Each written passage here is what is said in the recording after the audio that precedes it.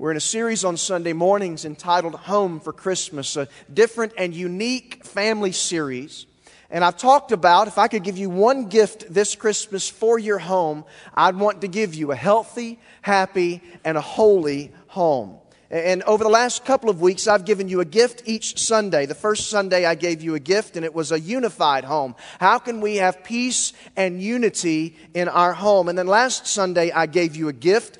It was a godly home. How to follow God's plan and purpose for the home. To know what His intentions for our home are. And to make sure that God is the center. That Christ is the center of everything that we do in our home. Today I have another gift that I want to give to you. And this is a gift just like these other gifts. That's enough for everybody in here. There's enough for everyone. Everybody can receive this gift. Believe it or not, this box is enough for everyone. Today I want to give you this gift, a wise home. What does it mean to have a wise home? Deuteronomy chapter 6 and verses 1 to 9 teaches us what it means to experience God's wisdom and direction for the home.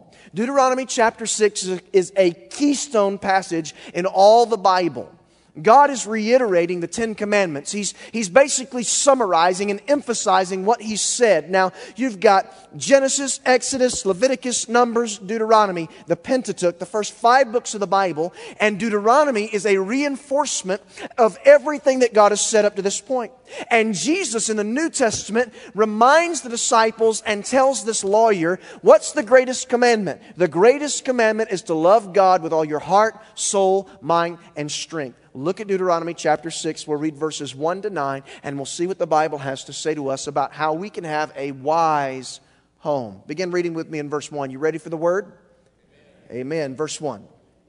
Now this is the commandment, the statutes, and the rules that the Lord God commanded me to teach you, that you may do them in the land which you're going over to possess it, that you may fear the Lord your God, you and your son and your son's son, by keeping all His statutes and commandments, which I command you all the days of your life, and that your days may be long. Hear therefore, O Israel, and be careful to do them, that it may go well with you, that you may multiply greatly, as the Lord, the God of your fathers, has promised you, in a land flowing with milk and honey. Hear, O Israel, the Lord our God, the Lord is one. You shall love the Lord your God with all your heart and with all your soul and with all your might. And these words that I command you today will be on your heart. You shall teach them diligently to your children. You shall talk of them when you sit in your house and when you walk by the way, when you lie down and when you rise up. You shall bind them as a sign on your hand, and they shall be as frontlets between your eyes. You shall write them on the doorpost of your house and on your gates. What a powerful passage of Scripture. Remember, church, the power is in the Word of God. And I'll tell you one thing. I mentioned this last week. When you take that bundle of joy home from the hospital, especially if it's your first time, and you look at this little baby and you begin to think and to wonder, you begin to ask yourself this question, what in the world have I done? You begin to try to figure out, how am I supposed to raise this new life, this little boy or this little girl? They don't give you a manual at the hospital. You don't get a little pamphlet that says 7 steps to raising perfect children. If you've got one of those, I need one. Will you share with me, please? There's all kinds of questions. And parents, there's no doubt today that as you look back over the course of your parenting time, or maybe many of you are looking forward to the day when you'll be a parent, you know that you're going to mess up and to stumble and to fall flat on your face from time to time. All of us have been there. You see, we do things like this. We didn't like it when we went to our mom or dad and say, can I go to this party? No, you can't go to that party. But everybody's going. And our parents would look at us and say, well, if everybody was jumping off a cliff, would you do that too? And you want to say, with parents like this, I probably would, right? Is that what you want to say? No. You never wanted to say that, right? If everybody was doing it, would you do it too? You just say, no, I get it. I understand. You know? And so now as parents, guess what? We do the very same thing, right? Just because everybody's doing it doesn't mean that you need to do it. In fact, you need to be an example. If everybody's doing it, don't do it. Here's another one. Here's my favorite answer when I was growing up. Can I go do this? Or can I go to a friend's house? Can I have that? No, you cannot. Why? Because I said so. And my mom and dad would bring out the because I said so for absolutely no good reason other than they said so. Okay? can I go feed hungry children in Africa? No. Why? Because I said so. It was just, and we've done that before too. You need to recognize authority in the home. Hey, I'm going to be the first to admit, I need a lot of wisdom in raising children. I desperately need the wisdom that God offers, that God provides. Now, the Bible tells us, train up a child in the way he should go. When he's old, he'll not depart from it. That's a proverb. You need to be very careful, because sometimes we'll take those proverbs and we'll say, well, if I do everything right as a parent, my children will turn out perfect. Well, first of all, there's no such thing as a perfect child, because there's no such thing as a perfect parent. You'll never do everything right. But let me give you some encouragement this morning. I want to encourage you that children want to follow an example of a godly mom and a godly dad. They want to follow that example. And so they need to see you living out your faith faithfully in front of them. So I can't make any guarantees. I can't say if you do X, then they'll do Y and everything will turn out right. There's no formula to raising kids. I took calculus in college and made an A in the University of Georgia. You should be very impressed by that. I can't even tell you the quadratic equation today. But I realized as all my math studies, there's no formula to raising perfect kids. There's no such thing. But here's what I want you to know. If you live faithfully, an example of a Christ-filled, God-centered husband, wife, mom, and dad, chances are you'll see kids that follow in those footsteps. But I can make you another promise. If your children in your home see a do as I say, not as I do mentality, if they see you on Sundays acting the part and putting on the show and dressing up real nice and having the Christian face, and they see that you're ripping each other's heads off in the car, but then once you arrive, everybody pops out with a big church smile. If they see that, then chances are they'll learn early on what it means to be a hypocrite, and they'll go the other direction. See, I can't make any guarantees or promises. I know there's some kids that grown up in a really difficult home, and they end up, because of God's grace, to follow the Lord and to trust Him.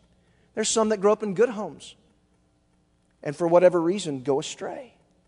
But here's what I want to say today. I want the wisdom of God in raising and rearing my children. I desperately need it.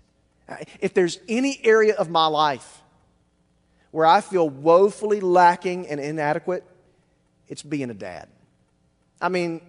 And God's blessed us over and over again with 5 children. One turns 8 today, so we've got 9, 8, 6, 4, and 1. And we are so incredibly blessed.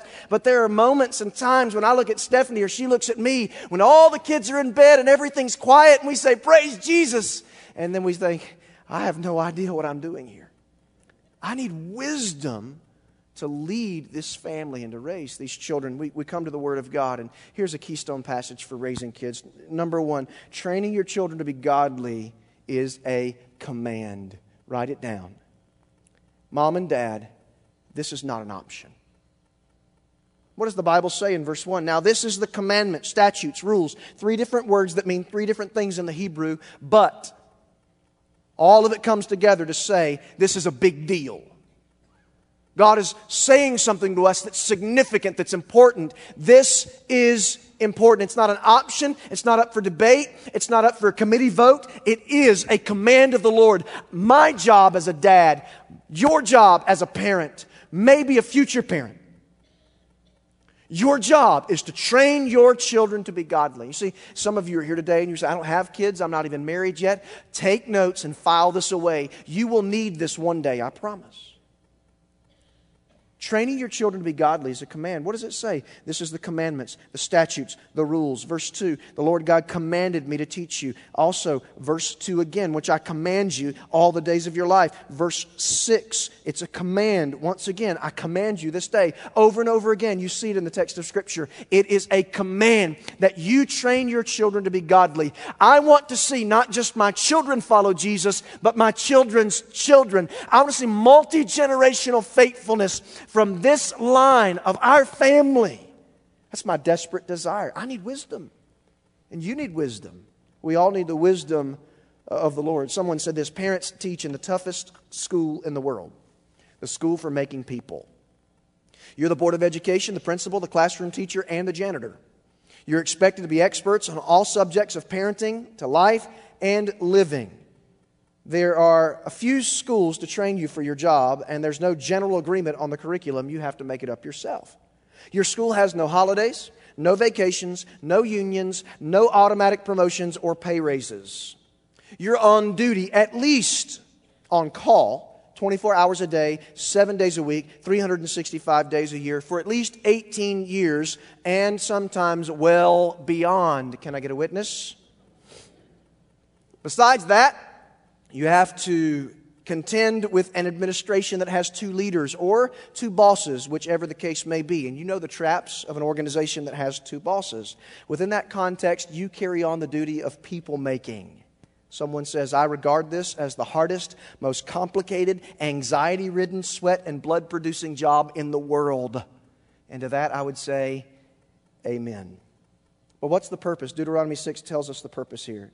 That you may fear the Lord your God, you, your son, and your son's son. Do you see multi-generational faithfulness? 3 generations mentioned right here in Deuteronomy 6. So the problem is in our country today, we're moving away from the things of God. To our forefathers, Christianity was an experience. It was real.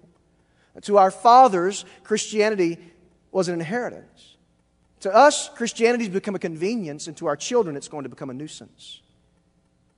We have to pass along a legacy of godliness and faithfulness. God gives a command, but He also offers a blessing. Anytime God gives a command, He offers a blessing as well. So, first of all, training your children to be godly is a command. Number 2, training your children is motivated by love. Motivated by love. A Sunday school teacher asked his class one day, why do you love God? He got all kinds of answers. I love God because He lives in heaven. I love God because He made the world. I love God because He gave me my puppy. I love God because He gives me presents at Christmas. All sorts of answers, but the answer he loved the most, the little boy sitting in the back real quiet. Why do you love God? The little boy spoke up and said, I guess it just runs in my family. Wow. What an incredible compliment. I want to teach my kids to love God. Maybe one day my kids will grow up and say, Dad, he wasn't that great of a ball player. He wasn't that great of a preacher. He wasn't that great of a builder. He wasn't that great of a mechanic. All I know is he just loved God. You know what? That's okay. I want my kids to love the same Jesus that I love. I want them to grow up to follow Him faithfully and to serve Him consistently. Training your children is motivated by love. Now that's hard as a parent because sometimes correction and discipline is not motivated by love. It's motivated by anger or frustration or bitterness or a temper. And so we have to remember the motivation for our children to follow in the footsteps of Jesus is that God loves us and we ought to love the Lord as well. Training is motivated by a love for God and a love for others. One of the greatest motivations in my life to follow Jesus came from a mom and dad who loved Jesus. And they were not perfect. They made their mistakes just like we all make. But in the end, I knew that they loved the Lord Jesus Christ.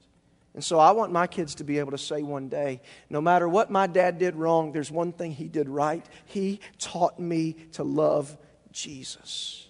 Training your children to be godly is a command. Secondly, it's motivated by love. And third, training your children is only successful with consistency. Oh, you might just want to circle that word or write it outside in the margin of your Bible. Consistency, faithfulness. Faithfulness.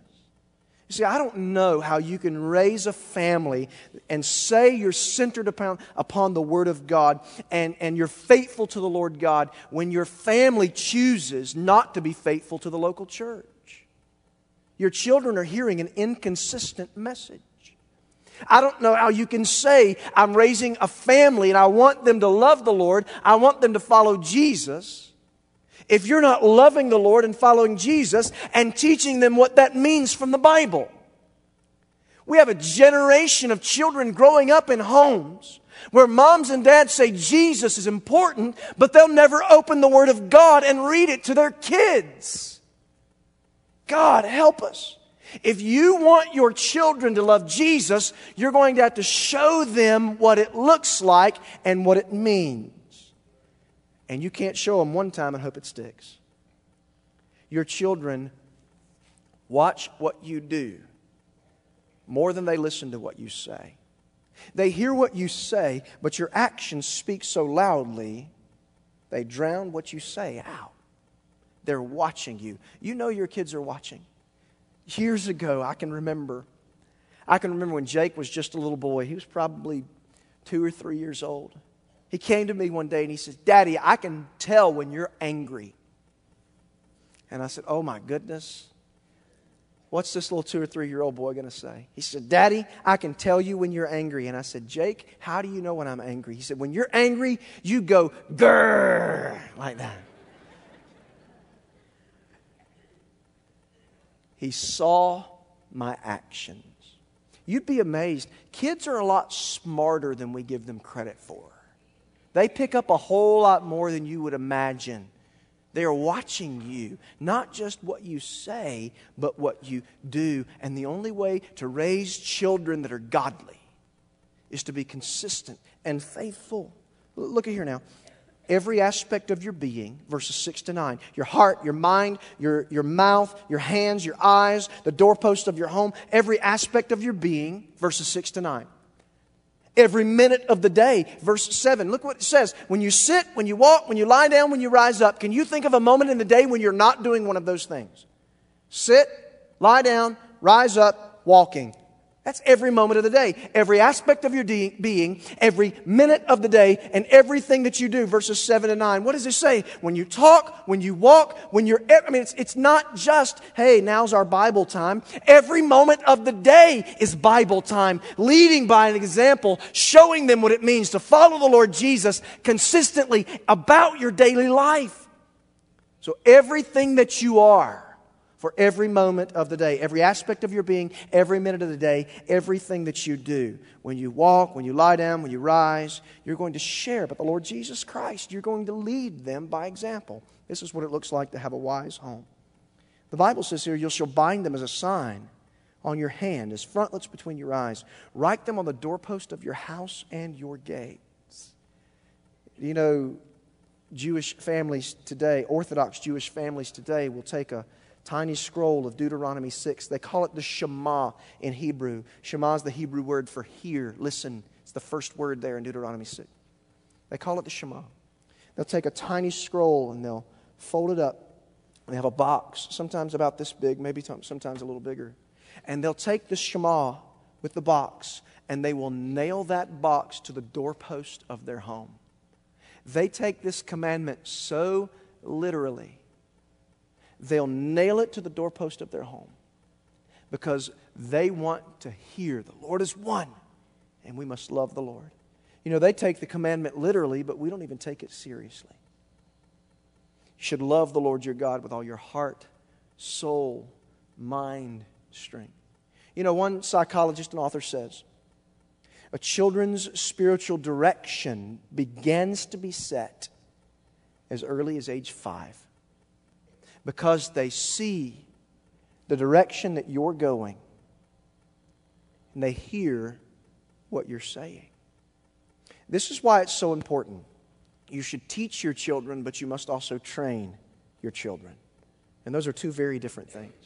I can teach my kids. One of our boys is learning Psalm 103 right now. Another one's learning Luke chapter 4. We've been working all year to try to memorize the book of James in our family worship time. And I can teach them all this information. And we believe the Word of God will not return void. We believe that.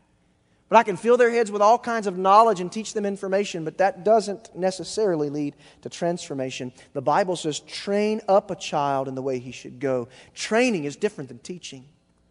Teaching can be done in a classroom setting where there's a lecturer and a student. Training has to be done in real life. I need to show my kids not just what it means to know the Word, but what does it look like to live it out faithfully and consistently. I need to show them, they need to know that their daddy reads his Bible and prays every single day. They need to know that we get together as a family and we do family worship together. They need to know that Daddy's going to encourage them to read their Bible and pray every single day. They need to know what it looks like to live this life, not just in the context of the church, but in the home as well. See, I don't know about you. I need wisdom.